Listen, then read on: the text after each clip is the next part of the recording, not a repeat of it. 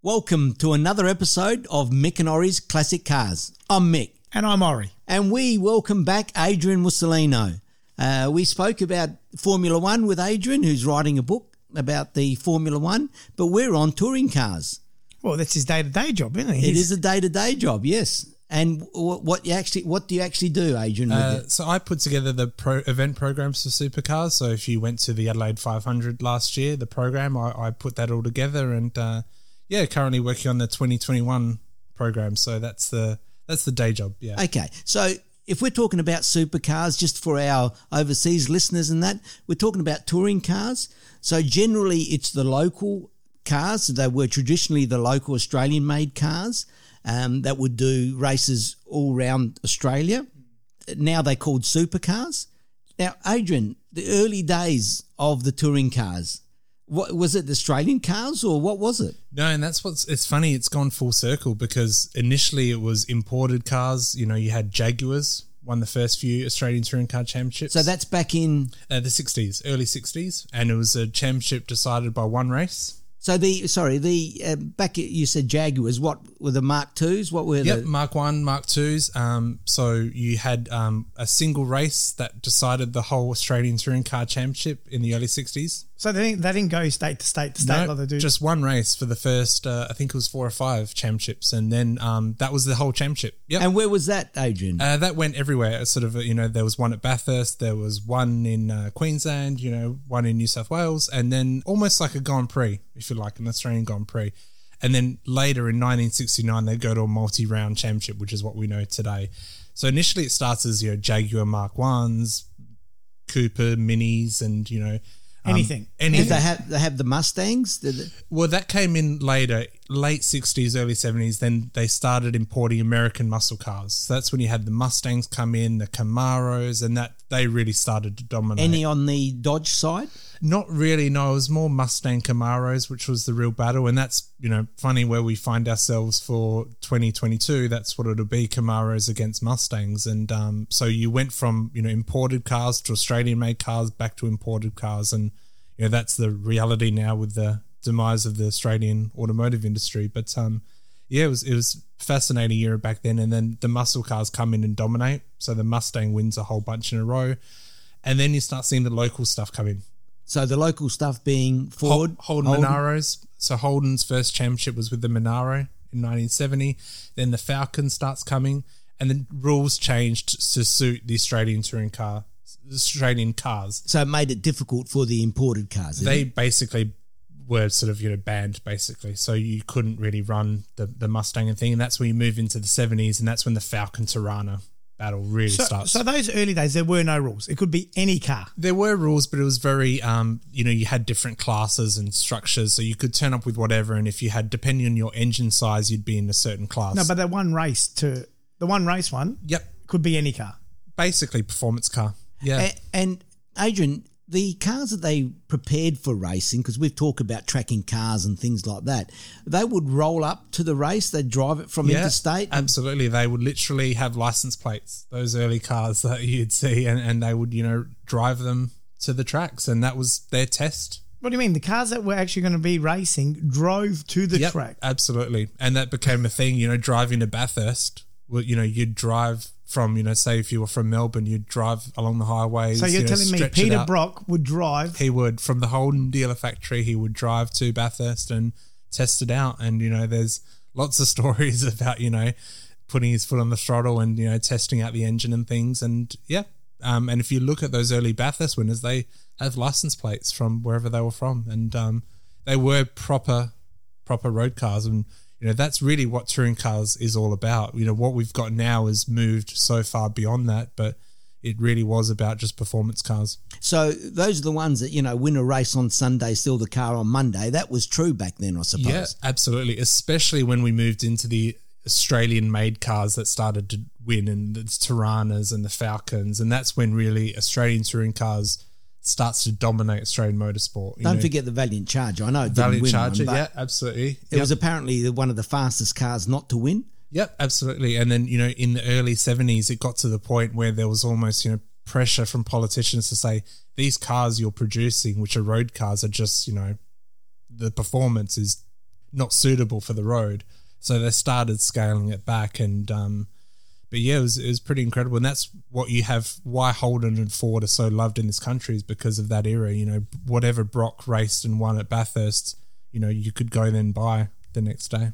So no roll cages. I mean, it had to have safety features, surely.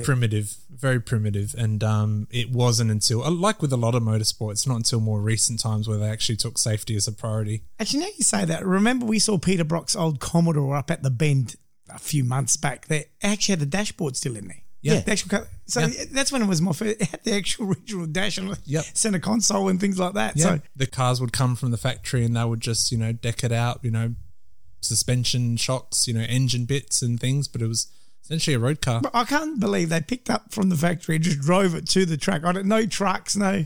Yeah, well, we've talked about that sort of thing before. Like Ferraris back then used to, you know, you buy your 250 GTO or whatever, you drive it during the day and take it to the track and win a race. Yeah.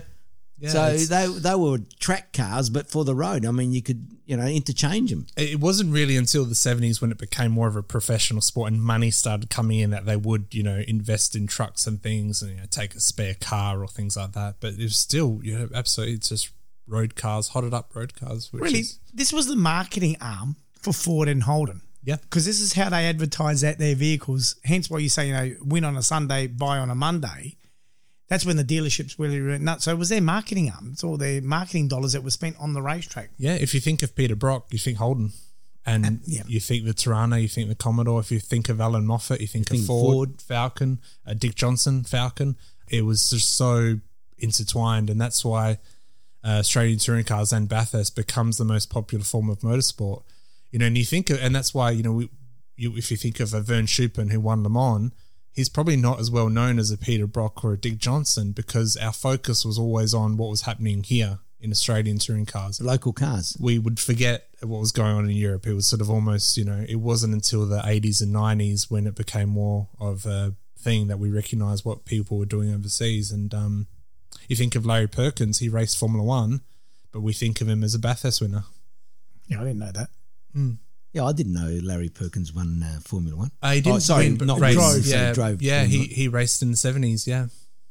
Yeah, so the early days of, you know, we call them the touring cars or, you know, the supercars, you had the Lotus Cortinas race, you had the Minis. They were still in the era when they had the Holdens and Fords. They had a couple of categories though, didn't you? Yeah, absolutely. So you had based on engine size, you know, different classes and things. So you would have, you know, your little sort of Ford Escorts winning, you know, Class B or Class C, and, you know, they'd be racing against the Commodores and Falcons, which, you know, as part of my job, I've got to watch some of those old races, and it's just crazy to watch, you know, the differences in speed at Bathurst, especially. You'd see, you know, Peter Brock lapping 4 or 5 cars at one time down the straight. It's the variety that really made it so special, and that's, you know, as you said, it's just such variety of cars, engine sizes, and anyone could turn up and race, basically. So what was it? Sorry, Mick. What was it called? What were they first known as? Was it touring cars? Australian Touring Car Championship. Then it became V8 Supercars in like the late 90s. V8 Supercars. So V8 it was Supercars. only V8s that could compete. But that's when they banned the likes of absolutely. That's the so GTRs. Until for most of its time, the Australian Touring Car Championship was open to anyone. So initially, you'd have the imported cars, then you'd have the local cars. 70s and 80s, you'd have the Falcons and Commodores. Then in the mid-80s, they opened it up to international rules, what was called Group A. And that's when you had the Jaguar XJS, you had the Volvos, you had the BMWs come in. You know, it just became a sort of free-for-all for international manufacturers. The Ford Sierra then starts to dominate in the 80s. And then the Nissan GTR Skyline comes along and just destroys the competition. Yeah, well, that was an all-wheel drive vehicle. All-wheel drive. Just every Turbo. gizmo you'd want, they'd add weight to it to try and slow it down. It didn't work, and then they just dominate. So it got to the point where the rule makers thought, we've got to do something here. We're going to ban this international Group A. We're just going to make it Ford and Holden, Falcon, Commodore, and really that's what we've had for the last 20 or so years. V8 powered Falcon, Commodore, but as it got on, it moved further and further from the road cars to the point, if you look at a modern supercar, there's not much of a road car there. Yeah, they just completely shelled. Yep. And then they got the specific motor and. Yep.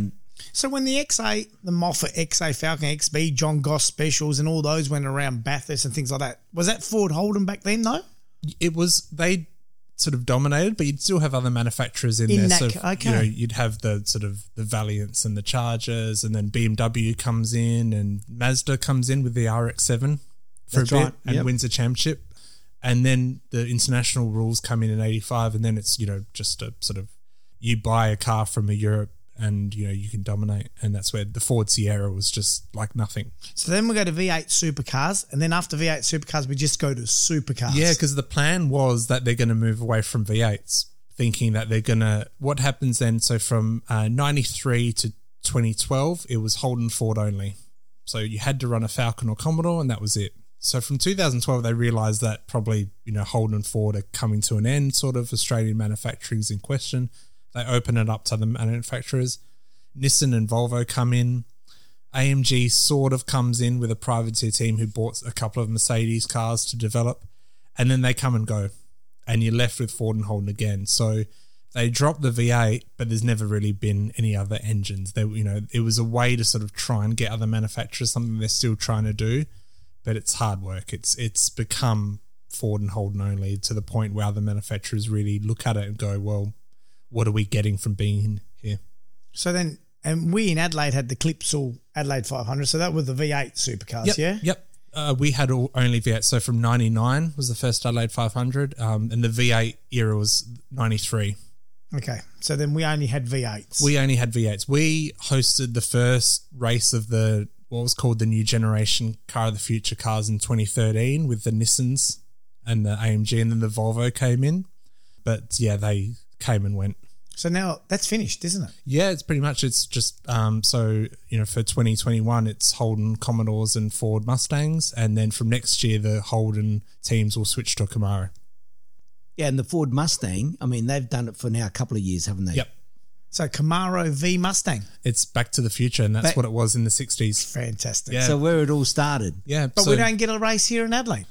No, that's sadly long gone, and it's an end of an era. Yeah. An end of an era for us. Yeah, and it's a shame because we would have had the first race of the Camaro, and that's, if you look at the 60s, it was, Bob Jane in a Camaro against Alan Moffat in a Mustang. So it's going back to what it was. It's a shame because obviously it's no longer Australian cars, but it's, the way it is. You can't race Falcons and Commodores forever when they just aren't being made anymore.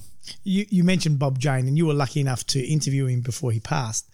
Did he talk about those times, those early days racing those cars? Pretty incredible, because everyone thinks of Bob Jane as the, Bob Jane T-Marts, but he was a pretty incredible driver, winning Bathurst multiple times and, winning the Australian Touring Car Championship. He won it in a Jaguar. He won it in a Camaro.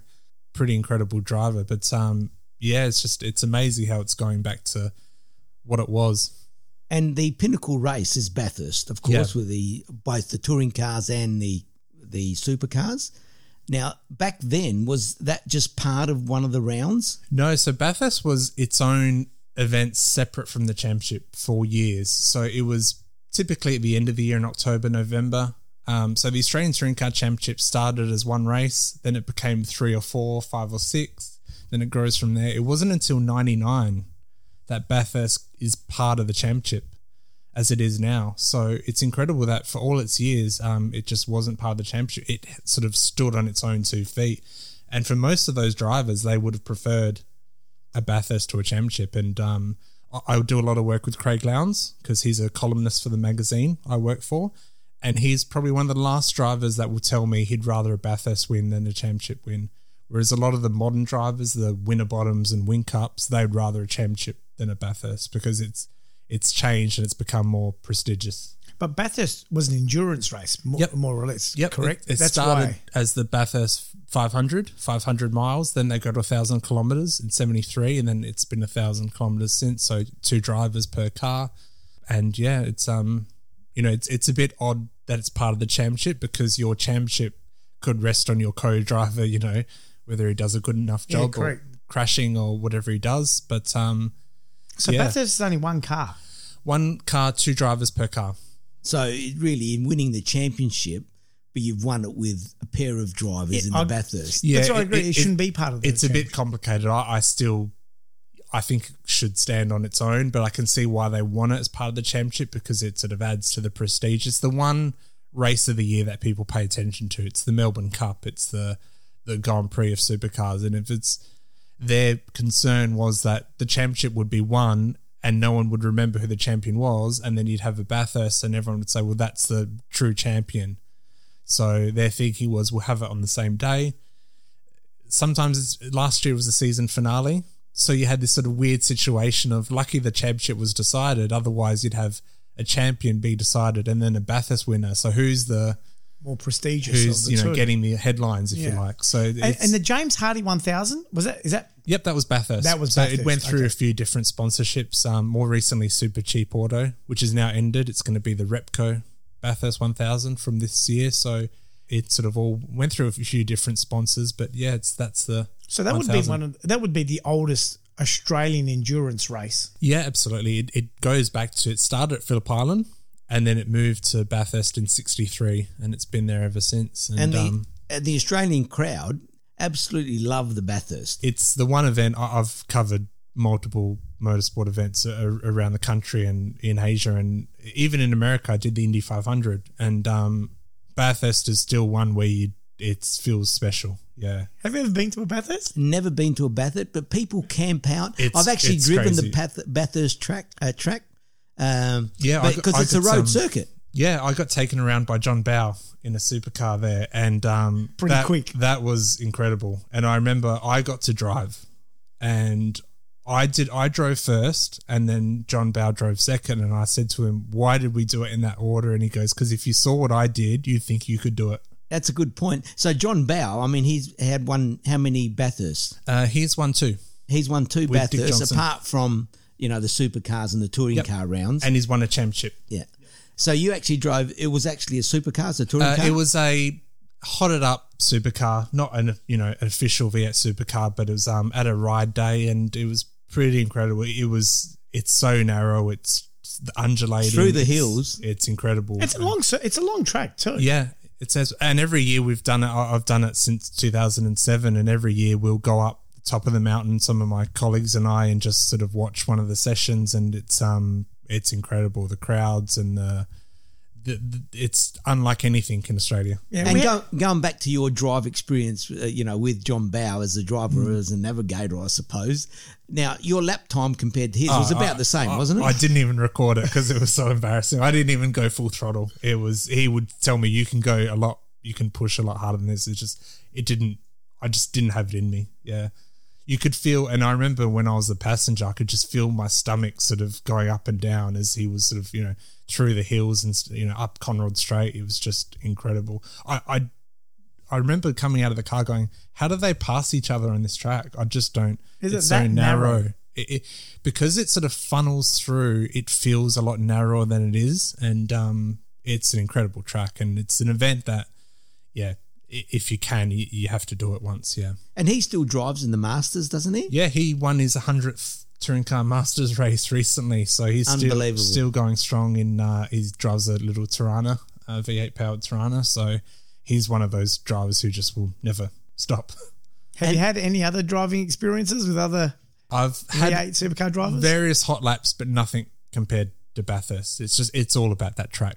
And it's the one, you can see why it's such a special event, and the crowd and so we'll stay at a house in Bathurst and you can hear the noise from the mountain and the town, it's not a big town.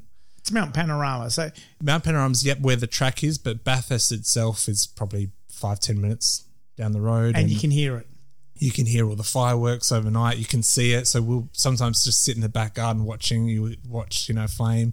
It's calmed down a bit recently. They put some limits on how much beer they could take up and things like that. But it's pretty action-packed, yeah. I remember the first time I did it and just thought, this is incredible. I've even been, when there's been no race, to do some media work, and it still feels special even then.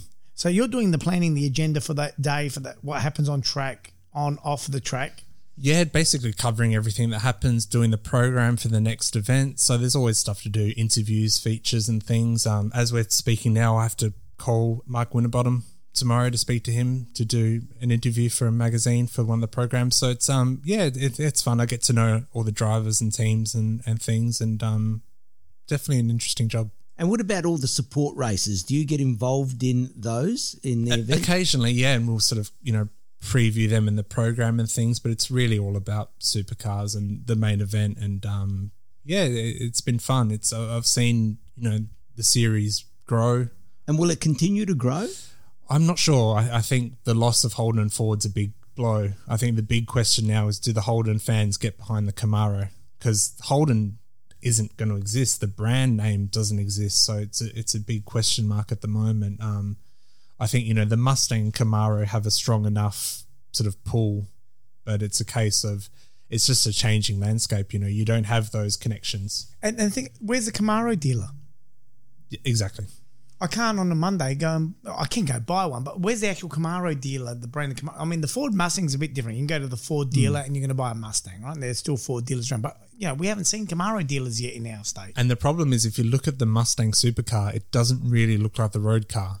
So when they're introducing the Camaro from next year, they've realised that it looked too much like a race car that didn't look like the road car. So they're actually changing it back a bit to, lower profile, sort of less downforce and things. So the Camaro and Mustang from 2022, which they're calling Gen 3, is actually going to look more like a road-going car, which is what you want. And it needs to do that. Otherwise, it's not the same car. No. Well, inverted commas, it's not the same car you're buying on the Sunday. Exactly. They look very stretched out. It looks too, it's out of proportion.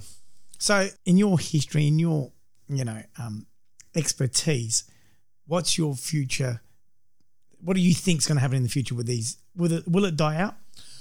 Will these races of V8 supercars die out? Or do you think it'll wane in popularity? I think what they need to do is simplify it, take it a bit back. So it's more like the old days where it is, a hotted up car with all the safety features that you need nowadays. But they do need to take it back. I think it got too expensive. It got too specialized. You need to open up to other engines and other car shapes and things, which is what they're trying to do. But what you're going to see now is you're not going to get the manufacturers come in like they have before, because, manufacturers are struggling to exist as it is, let alone spending money on Australian motorsport. So they need to get it to the point where if you're a Brad Jones or one of the team owners, that you can, buy something off the shelf. You can get a manufacturer will let me use the intellectual property of a certain car shape, and you go off and build it and race it. I think, that's a good point that you raised, because the early days, going back to the Ford and Holden, I mean, the reason why these classic cars are so popular now, the Valiant Charger, the RTs, the Ford GTHO, the Phase 3, the John Goss Special, the reason these are so popular is because of those eras. Yeah, because they want it Bathurst. The Monaros, so everyone relates to that. Whereas, you take a modern Commodore in the supercars, a VT Commodore, or whatever. It's not the same. No. And it's not iconic. It doesn't look different than any other car. Well, the Commodore they're racing at the moment, the ZB, it's not Australian built. It's not Australian designed. It's just not. It shouldn't be called a Commodore. That's right. I agree with you. I don't think it should have been called a Commodore. Mm. And that's why, it's hard then for fans to get excited about that. And you can't go and buy one. Yeah. Yeah. The ultimate, you actually can't go buy one and drive it and think, I am, that's why if you look at Peter Brock. Yeah. Correct. And that's why in 2021, there's not going to be much Holden branding because it's not going to exist. It's doesn't mean anything dead. Anymore. So that's the real sort of sad thing in all this, is that sort of, as a country, we've killed off the automotive industry, and supercars is, having to adjust and, adapt because of that. You know what I'd like to see? These cars, cars that we can't buy now. Imagine them driving to the track on the road and then testing it. There'll be a few speeding fines. That's right. Testing it and saying, well, I've got to get up to speed quickly. You had quickly. A story about someone with speeding fines. He used to prepare himself. Some of the old drivers would bring posters and things in the cars to give to police and stuff when they got pulled over, because it just sort of common occurrence. But nowadays, forget it. You know. So, sorry, going back to that story, can you name names or? Probably not because they're still alive. Oh, okay. But I like that idea, Mick. I think we need our posters in the back of our car if we get pulled over, and just give a Mick and Ori's poster or a cap to the policeman. Yeah, there you go. And I'm not sure that will help. Totally different era, and that's what's incredible when you look at supercars, what they've become today. It is like a mini Formula One. But I really didn't realise that the guys were driving their car to the track and then racing. That's Yeah, it's incredible. that's amazing. I mean, you have heard of it overseas and that, but I really did not think. So, the Phase 3 Ford or the Holden Monaro 427, whatever it is, and the Valiant RT, they would drive them there. Yeah, they would do the race and hopefully drive home. Yeah, as long as you've got a license plate and it's registered. Yeah, and that's, it's a totally different era now. They really were production touring cars back then. Now they're just, specialized. Like if you look at a supercar, the Ford Mustang and the Holden Commodore, the chassis underneath is exactly the same. That's right. It's a kit car. So it's got nothing, in comparison to the actual road cars that they're trying to sell, which makes it, where's the relevance? Yeah. All that. So, you used to have, the Holden and Ford rivalry that, the guys would say, well, hang on, my car's better. It won the Bathurst. It won this one. Hang on. It's completely different. Yeah, absolutely. And that's why, you think of, if you think of the modern drivers, it's hard for you to pinpoint who they drive for. Whereas back then you knew, and that was, Moffat, Brock, Dick Johnson, That's so true. They chop and change now. I got no idea. Well, didn't Brock change to Ford for a year? Did drive a Ford, and he drove a BMW one season. That's right. I remember the BMW. Yeah. There you go. So it's but he was always a Holden man. Exactly. It didn't matter. Right. Didn't feel right. Yeah, and it was just, it meant more when they won Bathurst. It meant more to the manufacturer, and it sort of meant more. And you look at this season will be the last with the Commodore. I actually just wrote a feature on how the Commodore came about in 1980. Brock goes out, wins the championship, wins Bathurst. What a way to debut a new sedan if you're Holden, and that's what was so good about it. It just put it put the name up in lights right away. Mind you, in saying that was the Commodore that was actually quite small compared to. Yeah. So the Ford of that period, which is the XD, they were actually selling more than the Commodore. Yeah, absolutely. And it was, real rivalry. It was when Holden replaced the Tirana with the Commodore, it became more parallel with the Falcon. They looked similar. They were sort of similar. They became a similar size, and that's when the rivalry really took off. Back before then, you look at the Tirana, the little Tirana racing this big Falcon. The Falcon would, have the straights with the engine, and then the Tirana would come back in the corners, and that's what made the racing so exciting, because it was just so different based on the track, the cars, the drivers. It was just so many different variables. Whereas now, these a few tenths of a second separate the whole grid, but it's hard to pass. It's just so back different. then, some cars were better in some parts of the circuit, like you're saying. And same with Formula One. People are saying, hang on, there's not enough passing. They want to see passing. There was one year in Bathurst in the 60s that the Mini Cooper, filled, I think, was the top 7 or 9 positions, because it just, it came along and it was so nimble. It was perfectly suited for the track. And I think it still holds the record for the best performance by a manufacturer, and the Bathurst 1000 is by a Mini Cooper. Unreal. Yeah. So you've gone back, you've had a look as part of your job, some of the old races. What is a standout? What is one memory that you can take out of the V8s, or Bathurst, or any supercar championship? What is that one memory? I think for you?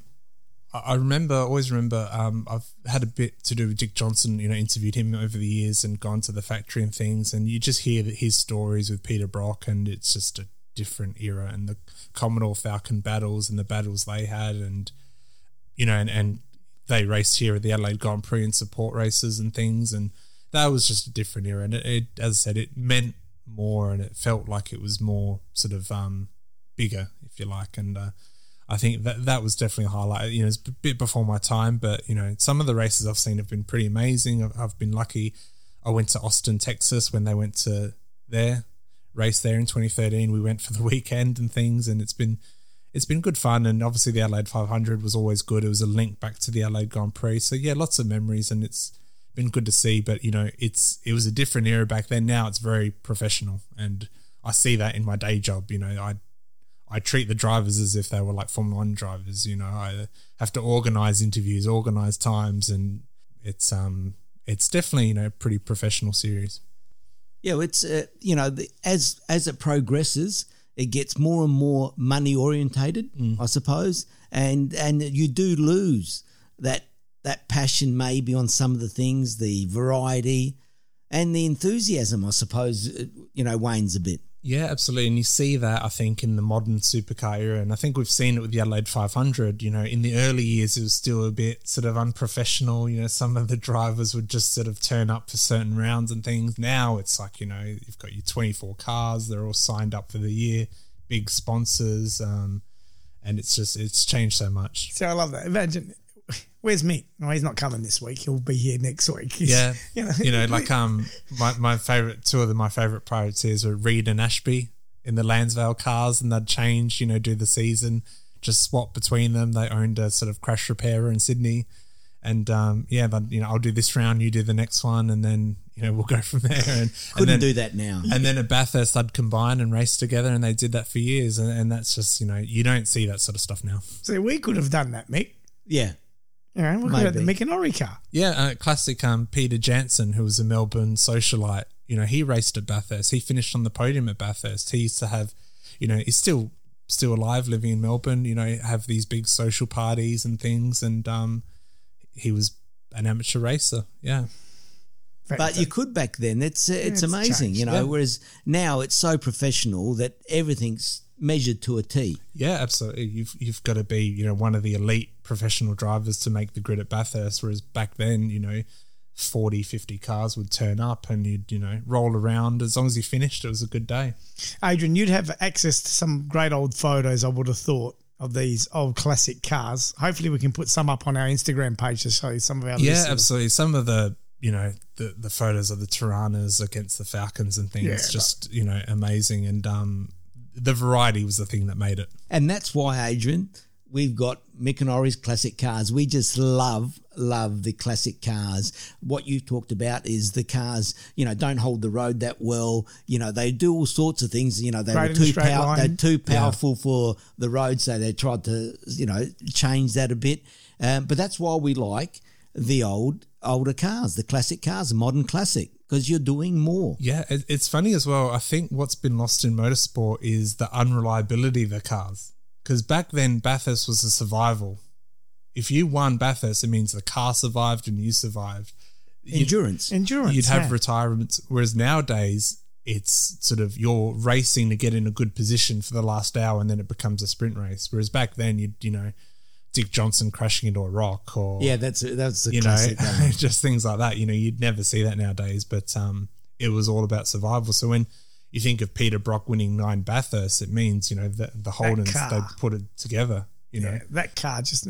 That's why Holden sold so well. Yeah, absolutely. Because people knew they were reliable. Yeah, absolutely. Yeah. Yeah, fantastic. Adrian, great to have you on the show again. And thanks, well, mate. Hopefully the supercars keep going in one form or the other, because we do love our motor racing and motorsport. Looking forward to see the Camaros versus Mustangs, I must admit. That'll be interesting, but we'll see what that holds for us. Yeah, and at least we've got the Bend now. And the Bend Motorsport Park. It's important that we've got that, because if it wasn't for that, with the loss of the Adelaide 500, we probably wouldn't have a round. So it's a good thing that track came along when it did. Yeah, I think, we can say the Shahins that brought that track to Adelaide, or basically built that track, which is a fantastic thing to do. And they do. We've done the track a few times, Ori, both as spectators and drivers, I suppose. But it is great, and he gets a lot of events there. And a lot of variety as well. Yeah, we're lucky to have it. Yeah, Adrian, thanks again. Thank Ori, you. we're going to leave it there. Thanks, Adrian.